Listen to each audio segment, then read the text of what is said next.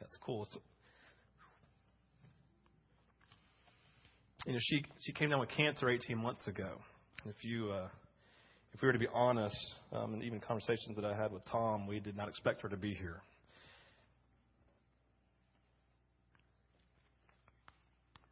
So, it's pretty cool.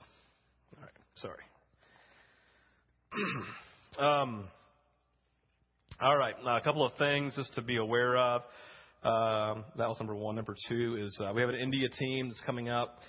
We are I'm leading a team of 13 people. Lots of people from Vintage, some people from Riverstone, some people from Passion City Church, where Louis Giglio is a pastor, if you know that church at all, in Buckhead. And we're going to be leading I'm leading a trip with Corey Hallett. He's a family pastor. I think that's his title at Riverstone. Used to do youth. And so we're leading a team of 13. And it's one of those things that we've got a group of us going from here, and we're really excited about it. We are doing primarily going as a youth camp. Usually we do what we call discovery trips, and they're open and available to everyone. This is really a ministry trip. We've been invited with people who, like Timothy and Harvest, are going just because we're doing a youth trip, okay? And so they've invited us to come and do this youth camp. And if you've ever been to the Riverstone Youth Camp or the First Methodist Marietta camp back a long time ago, we're basically going and taking that camp to India at the request of Tammy. And so they did it last year. It was phenomenal. The cool thing about it, and this is the really cool thing about it, all the kids invite two of their friends, and most of the children they invite are Hindu. Some Muslims, although there are no Muslims coming this year, or those who are nominal Christians. Basically, they grew up in a Christian caste. And most of you know the caste system in India, basically a stratosphere of stuff, right? And so there's literally the Christian caste. You're born Christian.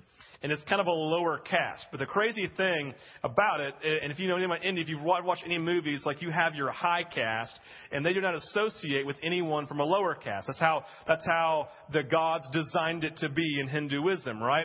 And so the crazy thing is they've invited their Brahmin, which are high caste, the highest caste Hindu. They've invited all their Brahmin friends, and they're coming. Now, none of them, unless their friends have shared it, have ever had the gospel. Definitely have never had the gospel preached to them, right, or spoken to them. But they're going to be hearing the gospel of Jesus Christ. And the great thing is this is what we're doing. I'm not going to go preach to present the gospel so they'll quote unquote get saved.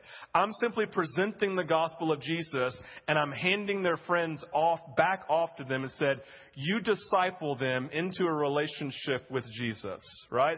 And hopefully by next year, you will never invite us to come back because you realize you don't need the Americans to come to preach. You'll do it yourself. That's my goal. My goal is to work it so you never need us again. So all we can come back to do is just pray for you behind closed doors while you're running your camp.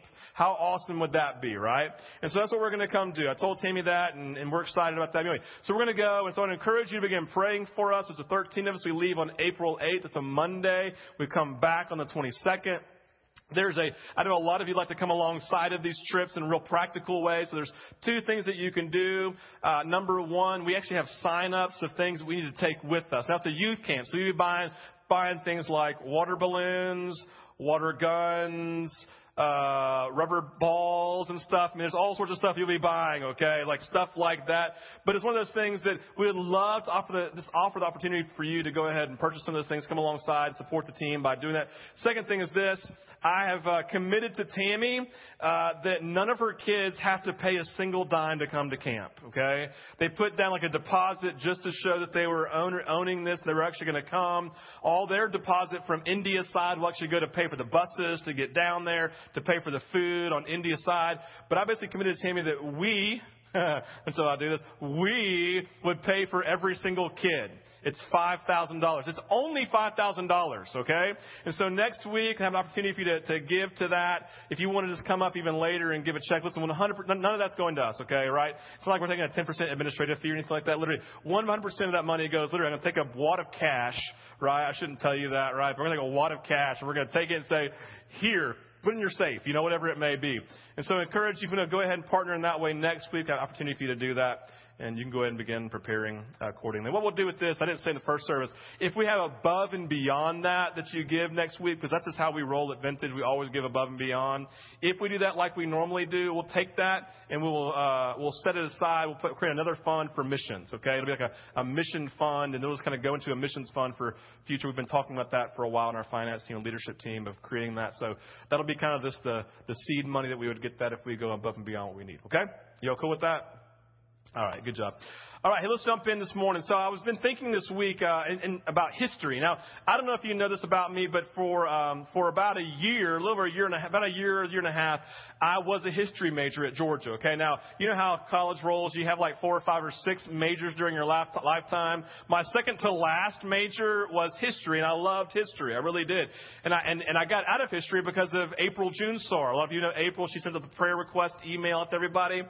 We were friends in college, and one day she came in and she looked terrible, right? I mean, she was like, and I'm like, what's wrong? She's like, I hate my history class, right? I hate my history major. I'm like, what's going on? She's like, I have to do this big, massive project, and it's so hard. I'm like, well, I'm a history major. She grabbed me. She's like, get out, right? And so I'm like, okay. So I got out of being a history major, but I loved history. I got out. One of those things. I was scared of working hard. I guess it was lazy. So anyway, but I got out and I shifted my major to advertising. But great decision. I loved it. But anyway, I loved history, and I loved taking history classes. And you know, it was one of those things. It was when I was there when everything was going on in Serbia. Remember the Serbian conflict? Over in Eastern Europe, and this is back in the when I was in college, mid-90s. Thank you, Victor. And mid-90s, and so I was taking this class, and I took the study of Eastern Europe, and I realized this conflict in Serbia that we were reading about literally in the news was thousands of years old. This conflict, but it was just been going on for thousands of years. And there's all this diplomacy going on about how we can fix this.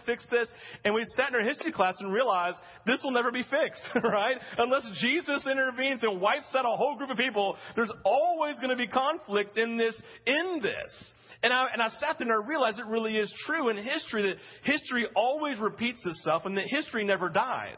History is always alive in some degree. And there's all this stuff going on. And it came alive even when I'm thinking about our history of America, and I think about the 1960s. You know, the greatest movement in 1960s was not the hippie movement. It was the civil rights movement. And this man, Martin Luther King Jr., who if you ever go read the history, he was not a perfect man and far from it. But something inside of him and those who were around him had this urgency, and I would even say calling, to stand up for something that was wrong and needed to be right. And if you were to sit down now with African-American woman or man who were in their 60s, and you were to talk to them about that time of history, and you were to say, listen, what do you think about Martin Luther King? Something would come alive inside of them. They would tell a story about how someone and some people fought for them when they didn't have rights, and all of a sudden someone stood up and gave, and now they have rights. And we can tell the story of how God ultimately made that happen, but ultimately this is part of their history. But, you know, for our kids, our day and age, all they know about Martin Luther King is they get a day off of school. They get a day off of school. That's about it. And when the racist parts of America, they sit there and make jokes about MLK and Martin Luther King Day and all sorts of stuff and say things that are unbelievably derogatory because there's a complete cluelessness to the actual movement of God in that movement. Because history for them was alive. It was real, it was breathing, and it was living. It was real people, real emotions, and a real time. And ultimately, I believe it was God who was working this whole thing because He hates oppression. But let's bring it back into our day and age. 9/11, 2001. Randall and I have been married just a little over 2 weeks. And all of a sudden, sitting at my desk in Omaha, Nebraska, and someone, Tom Fraley, some of you know, comes in and says, Steve, something's going on in New York. There's been a bombing. That's what he told me. I said, He's like, I said, what, do I need to do something? He's like, you should probably go home. This is a really big deal. And he said at the time, this is going to shape America. I'm like, I'm going home. So I remember I drove home. I'm listening to the radio. I'm hearing all sorts of reports, and I just hear these things. I'm like, I get home, go into the house, and there's Randall and our plumber watching TV, right? She's sitting there at the table, and the plumber's over here leaning in. I'm like, hey. He's like, hey, I'm the plumber. Something's going on in New York, right? And we sat there, the plumber and Randall and I, having this watching TV, just watching everything, watching as America shifted. And all of a sudden, in my own heart, right, I'm a real person, and I'm seeing real visuals of something overwhelming and horrendous that's never happened in my lifetime in the shores of the country that I live in. And I'm just glued like every single one of you were in the day. You can tell me where you were, what was going on, and when you found out. You can tell me almost every emotion that you were feeling in the time, right? There was whether you were Democrat or Republican in the moment, you loved George Bush in the moment. He stands up and says, I can hear you. And you're like, yes, he can, right? There's this whole thing going on, and we're all moved in the moment.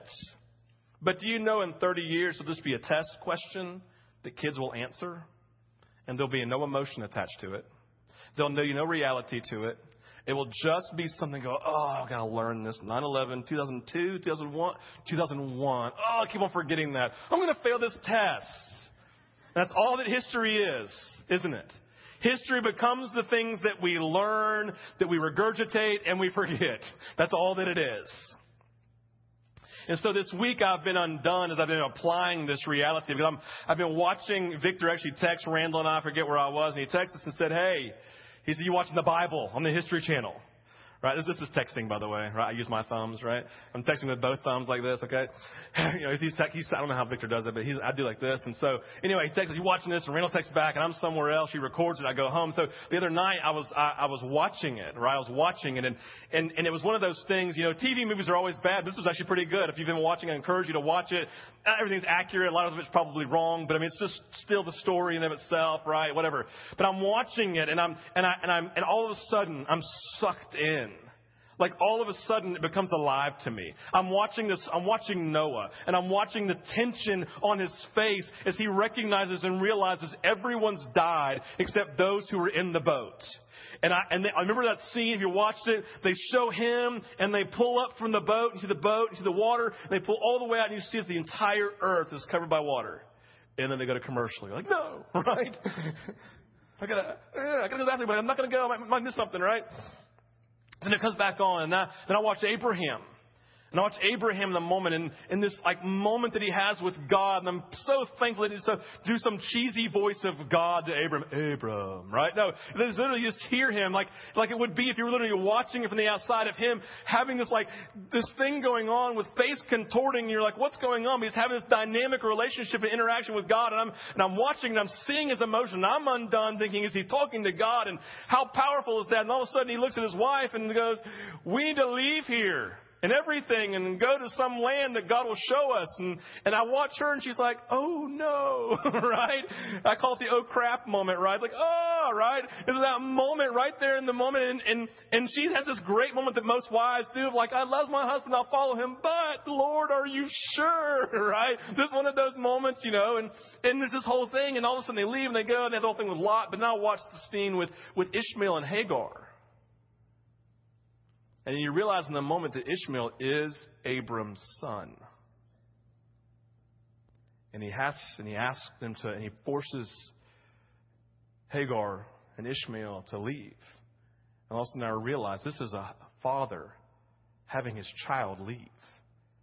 And praise God, Isaac has been born, and this is great and all. And then all of a sudden he makes Ishmael leave, and then God comes. And then you remember that scene in the moment, all of a sudden, these are all stories that I know.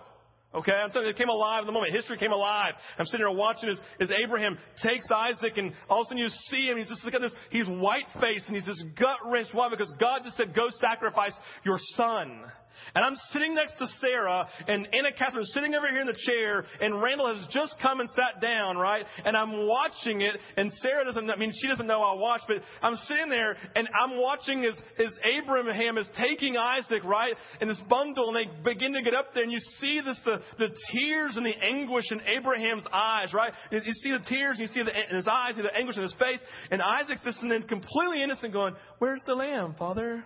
Where's the lamb, Father?" It's like, and I'm sitting there just inside going, "There's not one yet. There's not one yet. There's one coming, but it's not there yet," right? And I'm sitting there and I just watch as he then ties them onto the altar. And Isaac is just going, "Father, why? What did I do? Like, what did I do wrong? What are you doing? What's going on?" Right? And I'm sitting there and Sarah's next to me and I'm just tears coming out of my eyes and Sarah's looking at me like this. Remember that Sarah looking at me like, "Why is Daddy crying? Why is he crying?" Right? I'm having this moment. I'm like, there's just tears in my eyes. Why? Because real people with real stories, with real emotions, with a real history that is still living today came alive in my heart by watching some cheesy TV movie.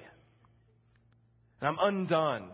And then there's that scene that's like the double whammy, they say, is when all of a sudden you see that Sarah come running over the wife, knowing something's going on, and she's like, no, right? And then obviously you see Abraham come to the cliff, right? And you know what's going on, but you're still with her in the moment.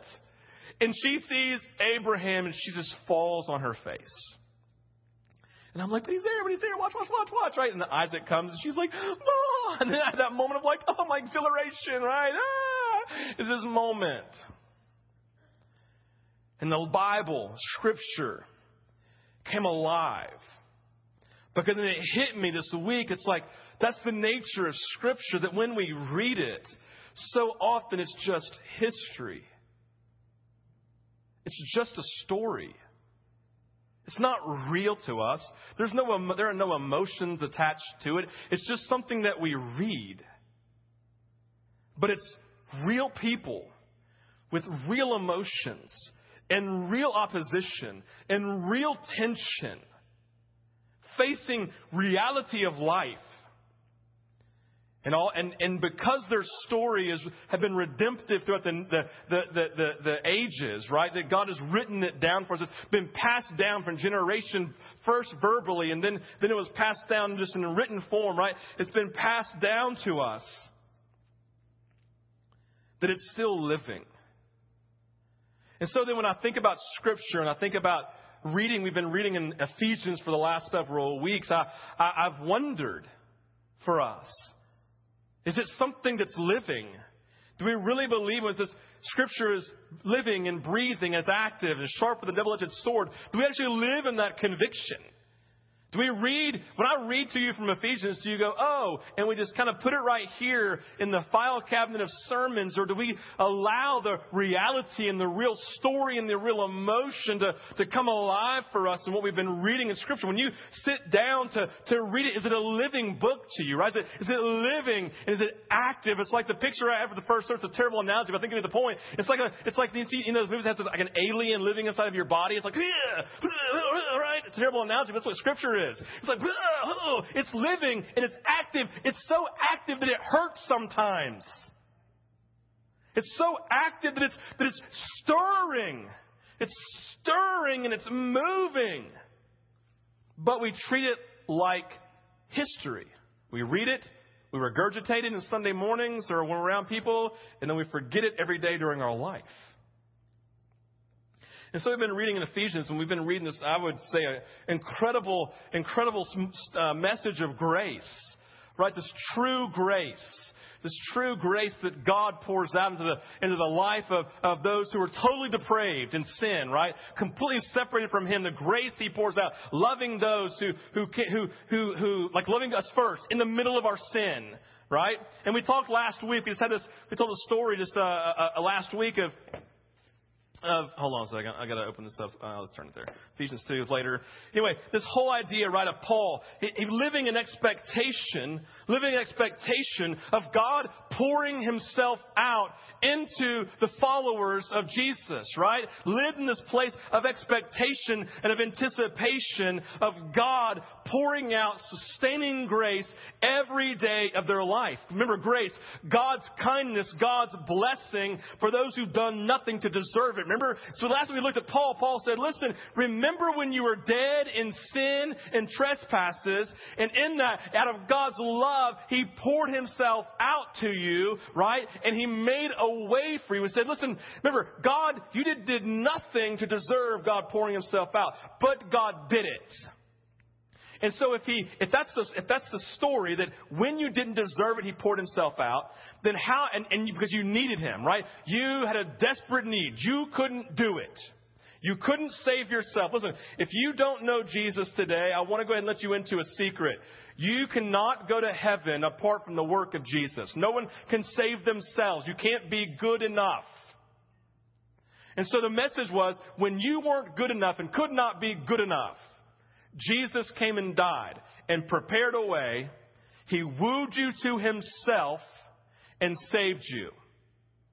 And so if that's your testimony, then the point is, then your testimony is today, then you can't empower yourself to live out your Christian life today apart from God giving you His ability. So that's why Paul prayed. He said, I'm praying that God would give you the spirit of wisdom and revelation so that you can know Him fully. And I pray that the eyes of your heart would be enlightened, that you can know the hope of your calling, the inheritance that you have as saints, and that you may know the power that resides in you. What kind of power was that? The power that raised Jesus Christ from the dead. But remember, you were dead in your trespasses, and God poured out grace to you, right? So you can't produce any of these things I just named in your own strength. You can't do it in your own strength. You can't have wisdom. You can't have revelation apart from God giving it to you. Your heart can't be enlightened to know your hope of your calling apart from grace. You can't, Jesus pouring Himself out, His kindness poured out, right? You can't know your inheritance and live in the reality of your inheritance as sons and daughters of God unless God reveals it to you by grace. You can't know the power and flesh out the power of God in your own strength. And by deal, if we put it in today's language, I don't care how many self-help books you read, you can't get to the place you want to be apart from grace, apart from Jesus coming and overwhelming you in your life, coming in the revelation. Revelation is the interrupting presence of Jesus. Boom, what God? Revelation, right? A revealing it, opening our hearts. And Paul is coming and sharing this, and he comes down in Ephesians chapter 2, verse 19. If your Bibles, you can turn there. Please start bringing your Bibles, right? We want to read it. We want to live it. We want to breathe it. So the Bible app, that's fine, but please have your own Bible. And it says this, consequently, verse 19 of chapter 2, consequently. He's speaking to Gentiles, non-Jews. Consequently, you are no longer foreigners and aliens. But, oh, what an incredible word there. But, where is that? It's lost myself. But fellow citizens, you are fellow citizens with God's people and members of God's household, right? You're now fellow citizens. You're citizens, members, right? Built on the foundation of the apostles and prophets with Christ Jesus Himself as the chief cornerstone. In Jesus, the whole building is joined together and rises to become a holy temple in the Lord. And in Him, you two are being built together to become a dwelling in which God lives by His Spirit. What is He saying here? He's saying, Gentiles, remember when there was the house of God and you lived outside of it? They're like, yes. Remember when you weren't connected to the apostles? Remember when you weren't connected to the prophets? Remember when you were not connected to Jesus? Yes. And you saw what Jesus did. He grafted you into the vine. He made you one. He came into this world. I'm an apostle. I'm a spiritual father. I'm preaching the gospel, right? I'm coming to you and bringing you the good news of Jesus. And I celebrate, right? This is a text of celebration. Remember when? But you are now fellow citizens. You are now family with God's people. And they're like, yes, right? They're like, right, blowing the little things that's going out. They had the hats on, the whistles. It's a great moment of celebration, right? They're looking at the work of God in their life, and they're celebrating that God moved on their behalf. Kindness poured out that they could not deserve. We call it grace. Blessing poured out. And they're undone. Moment of celebration. He's telling the story. And then he comes and says, verse 1 of chapter 3, and says, for this reason. For this reason, I, Paul, the prisoner of Christ Jesus, for the sake of you Gentiles. And then there's the line. You can't miss the line. The line's really important here, okay? He goes, for this reason, it's God's moving Gentiles' life, right? As we talk, but we just named, he's celebration, I, Paul, the prisoner of Christ, for you Gentiles. And then he goes old man. He goes old man. He digresses. You know, an old man tells a story, they digress. Well, yesterday I went down to the store, but on the way down there I saw Jimmy John. We stopped over there. We talked about fishing for a while. You know what I'm talking about? They kind of digress for a long time. And they go, now where was I? Oh, yeah, the store. They come back to the store. So the next 12 verses of Ephesians 3 is digression. He goes in, starts talking about his apostolic calling and the work that he's done in their life and how God's raised him up, all that kind of stuff, right? So there's digression. There's verse 1, and all the way down, old man style, verse 14 says, all right, let me come back for the reason. Because like it says, verse 14, for this reason, I bow my knees before the Father. Now, I'm not going to cover the other part today. I encourage you to do that yourself. But he comes back to his point. He says, for this reason, for what I just named, for the work of God in the Gentiles, grace poured out, his kindness when you could not produce it yourself. Hear that again. Well, I'm going to celebrate God's kindness given when you could not produce it yourself.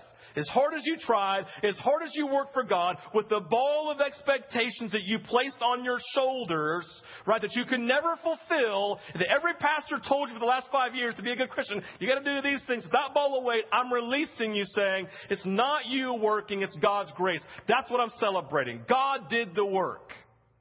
And for this reason, I bow my knee. We all understand this language. You only bow your knee to someone who deserves it, who you respect, who you're honoring, right? Who you're recognizing. And Paul comes and you only kneel down before God. Why? Because in kneeling down before God, it's the recognition that even though I am great in their eyes, I am still only a servant at best. And I am here kneeling saying, I simply got to assist. You scored every point. The best we can do in life is come along and assist. But even, let's be honest, we don't ever really need to assist God. It's only a letting us. But the best we can do is come in with an assist, say, I'm working alongside, I'm co-laboring, I'm an ambassador of Christ, right? I'm co-laboring with God, and all I'm going to do is come and just kind of work with Him in what He's doing.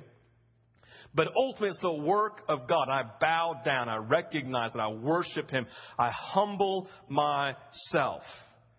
And then he continues with more expectation, or what he anticipates God to do in the life of these Gentiles that he's just celebrated their life. He comes in, and in verse 16, let's continue on here. We're going to read through all this. Starting in verse 14. For this reason I kneel before the Father, from whom his whole family in heaven and on earth derive his name. I pray. Here we go again. Remember, he's beseeching. It's a great word to say. He's asking. He's coming to the Lord and beseeching the Lord, asking God because he recognizes he needs God for this. He comes and says, I pray that out of his glorious riches he may strengthen you with power through his Spirit in your inner being, so that Christ may dwell in your hearts through faith. And I pray that you, this is beautiful right here, past tense, being rooted and established already in love, may have power together with all the saints to grasp how wide and long and high and deep is the love of Christ. And what a great word too, and on top of that, cherry on top, to know this love that surpasses knowledge, that you may be filled to the measure of all the fullness of God. Now listen, don't forget, real people, real time, right? This is never ending. This is living word today. So what we're getting at, this is not a history story for you to learn so you can regurgitate it to your mom or your dad or to your kids when you get home. This is living, breathing Paul coming. He's writing this in chains and says, I'm in chains for Christ, for your glory, right? He's coming and preaching this in chains, saying, I'm doing this for you. I celebrate, even though I'm opposed by the world. I live for an audience of one, Jesus, and I'm in chains, and life is miserable over here, honestly, but I celebrate your life. I celebrate God's grace being poured out. I celebrate Jesus. And he comes in and he says, and this is what I'm praying. I'm praying, number 1, verse 16, that you would be strengthened from God in your inner man. Strengthened by God in your inner man. How are we strengthened? Because it says Jesus comes and lives in our heart. He comes and takes residence in our heart. And so he prays the strengthening. What that really means, how I've received this and how I'm interpreting this is he's coming and saying, in your inner man, there's a birthing that takes place so often of fear and anxiety and worry and anger and all these things. Have you ever been living your life and you're sitting there in the moment and all of a sudden it's like something happens and all of a sudden you're like, ah, and you don't know what's going on. It's like something from the inside overtook you. You're like, I should be strong enough to withstand this quote unquote attack from the enemy. But where did this come from? You're like, well, I can't, I'm like blind now. I was so great with Jesus here, but now I'm terrible. What's going on? He's saying, I pray for a strengthening in your inner man. How? That you would live in the knowledge that every day Jesus lives in your heart already, and you can be awakened. It can be revealed to you, strengthened in your inner man, right? This is as you continue to grow in your knowledge of Christ and to grow in your relationship with Him. You grow in your confidence. You grow in your trust. You grow in your hope and your faith of who He is, right? It's like everything that already belongs to you fleshing itself out. And I'm praying to be strengthened in your inner man. And living in this place that God, listen, how many of us have read self-help books about that? And there's nothing wrong with those books necessarily, but so often those books put all the onus on you to be strong enough to handle what life throws at you. And yes, there are moments that I need to pull up my bootstraps and continue to walk. But here's the deal in this. This idea is strengthening from the God in the inner man is that so often we work for God like the elder son and never realize we're only supposed to work with God. You need to all hear that. There's a huge difference. So many of us, like the elder, listen, do you know the elder son had the greatest sin in the prodigal son story, right? He was lukewarm. And the prodigal was either hot at the end or really cold in the beginning. And ultimately that was better than being lukewarm like the poor elder son. The elder son is working for the father but does not know him. And so many of us in this place, right? We want strengthening from God in the inner man. We want all this stuff. But the idea is that so often we try to do it in our own strength as if we're working. We're making it happen. We're working for God rather than working with Him. And so he goes on in verse 17. He says, I also pray, now you're already rooted and grounded in love, but I want you now to be able to comprehend the breadth, the length, the height, and the depth of God's love. Past tense. We've already, when we gave our lives to Jesus, right, when He saved us in the moment, right, all of a sudden in that moment, He took the total depravity, the sin of our lives, He just moved it here, and He filled us with His Holy Spirit, and we were rooted. And we were established in the depth of His love. And He's saying, but I recognize as human beings, you live every day not comprehending that. And so I'm praying that you would be able to comprehend by God's grace. You can't do it in your own strength, but if you just allow the Holy Spirit to move, He'll awaken you to comprehend the breadth and the width and the height and the depth of His love. We work so hard. And Jesus says, well, remember, He looked at the elder son and said, everything I have already belongs to you. It already belonged. It already possessed it. It was already in His possession. And He could never connect. He was working so hard for Him and not working with Him. Third thing we see, He praying and anticipating, expecting God to do in the moment, was to be filled up to the fullness of God's love for us. That is beyond knowledge. I love that, right? So He prays over here in verse 17, we'd comprehend. Then in verse 19 says, well, actually it's beyond your knowledge. And what He's getting at is saying, I want you to be filled to what you can understand, right? That God would fill you every day with continual understanding. Listen, in my life I've had moments where God all of a sudden has like revelation opened in my eyes and I understood my frailty. I understood my fallenness. I understood how small I was. Literally, I mean, talking like in life situations, in life moments, in these great tensions seasons of life, my weakness is exposed. And in those moments, I'm forced to turn to God. And then I'm forced, you know what I mean? It's like I'm compelled to turn to God. I look to Him and I realize, oh God, thank you for suffering. Thank you for opposition, because it turned me back to you. And I realized, God, that I had a level of knowledge, but God, and it's a knowledge of your love I can never fully comprehend. But Lord, every day you can grow me in that knowledge. Every day I can comprehend more and more and more and more. And Paul's praying, saying, you cannot produce it in your own strength. That's why I'm forced to pray for it. That's the point. That's grace. The greatest thing we can do sometimes to get to God is say, God, I can't. And He says, thank you that you finally realized it. Now let me. Sometimes we get so overwhelmed when opposition or frustration or tension comes in life. And it's God's greatest gift to us, because it makes us take eyes off of self and actually see Him. So these churches that teach, God never wants you to suffer, and God never wants you to anything bad to happen in your life. Well, God uses all of those things and allows us to go through them for His glory's sake. Why do they have to happen? Well, that's a great question. But I know when they do, we embrace them. We thank God for them. We ask for grace to get through it. We embrace the part of waiting that is connected to patience. We are terrible at patience, but that's part of biblical hope, expecting and anticipation that God will move in time. Today is St. Patrick's Day. Today is St. Patrick's Day, and St. Patrick was actually never a saint. If you didn't know that, he's never a saint. They just call him that in Ireland. He never wore green, right? He did not believe in leprechauns. Okay, he was a guy who, when he was 16, he was taken captive by a bunch of crazy, just rogue Irishmen. They called them Scots. I don't really know why. There's some reason historically I should know that. I was a history major, wasn't I? But I don't know that. Anyway, they were these Irishmen who came up a river, went into his house, took him back down the river, took him back over to Ireland. And for 6 years, he was in forced slavery as a swine herder. And in that process of time, he grew up in a Christian home. His dad was a priest / deacon in the church, but he was never personal to him. But in the midst of his opposition, in the midst of his slavery, when he had nowhere else to turn, he connected with Jesus, found him, and he gave his life to Jesus. Right? Jesus wooed him to himself there and turned everything over. Right?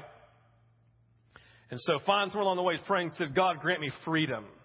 And so Patrick, one night, had this open door somehow. And he went, found a ship, jumped on the ship, made his way back to Great Britain, made his way back home, and everything was like, yay, there's Patrick, woohoo, right? We celebrate his life. And then one night he had a dream. And in his dream, the babies of Ireland called out to him and said, come and preach Jesus to us. And he woke up, obviously knew it was the Lord, and said, I have to do that, but I have to get trained. So we got some training. He got supposedly in history, a blessing from the Pope, left and went back to the very land who had held him in captivity and slavery for over 6 years. Going back to the crazy Celts, these pagan Celts. These who are incorrigible, who the Vatican or the Pope has said that there's no hope for them. There's no Vatican yet, but there's no hope for them, right? They are unsavable. They are just these, these aren't the people we can go to, right? And Patrick goes. A couple of guys have gone before him, but Patrick comes in. And he begins to preach the gospel. He does it just kind of town by town. He goes into a town. He opens up a hotel / school. People stay. He leads them to Christ. They never leave, right? And then they stay until he's discipled them to a place of health.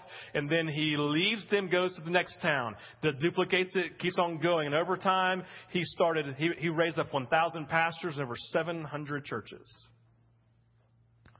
And he is now known as the Christian, the one who ultimately brought Christianity to the island of Ireland and saved the island. Now here's a guy, Patrick, who when you read his story, there are great miracles that followed him everywhere he went.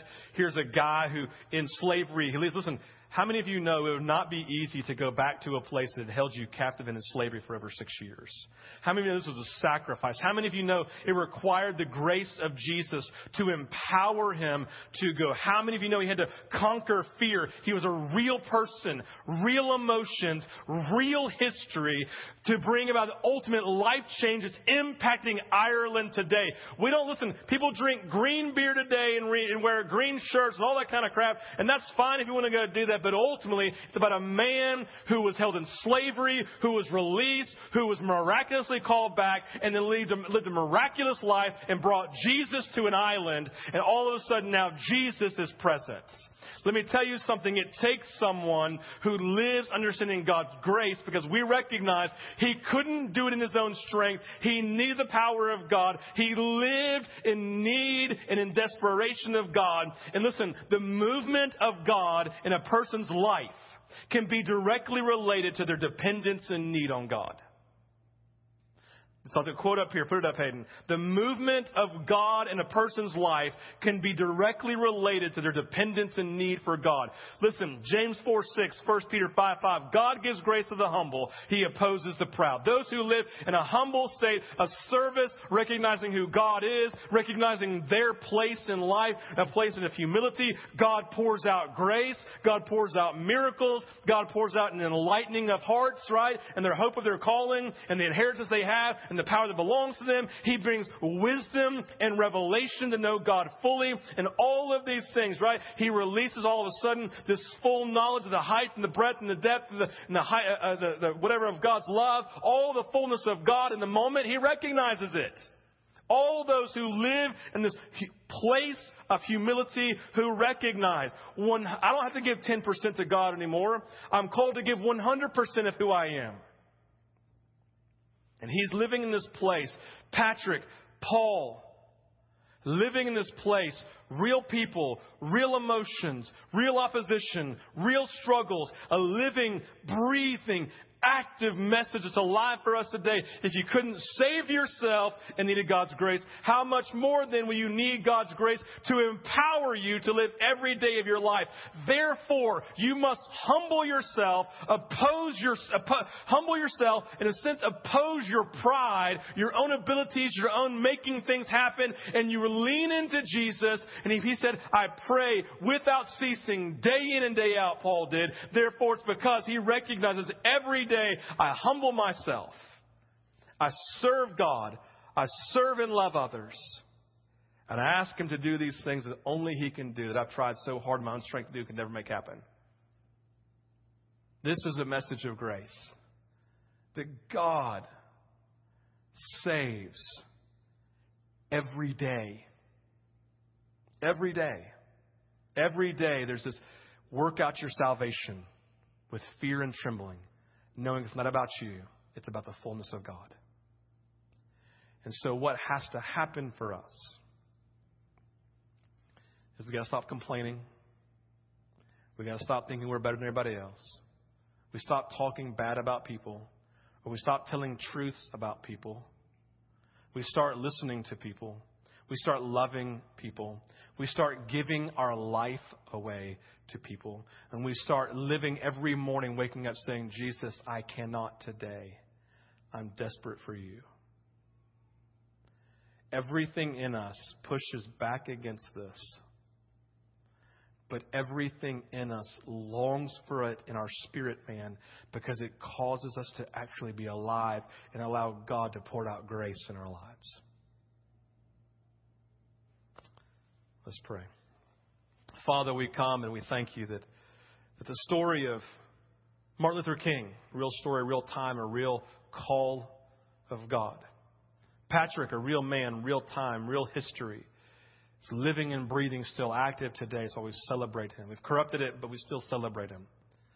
And we praise you, Jesus, that you came and you lived, that you died, you sacrificed. We praise you that you called Paul to assist you in proclaiming the gospel of Jesus Christ to the Gentiles so that we could sit here and not be outside of the family. Real people, real time, real emotions. It's living. The story's living in us today. I pray, Jesus, that you would help us. I pray, Jesus, you would help us. That you would come with the spirit of wisdom and revelation. That, God, we would understand, God, how we live out life. God, how we just reveal to us, God, what it looks like for us to keep in step with you. Lord, we pray this in your name. Amen.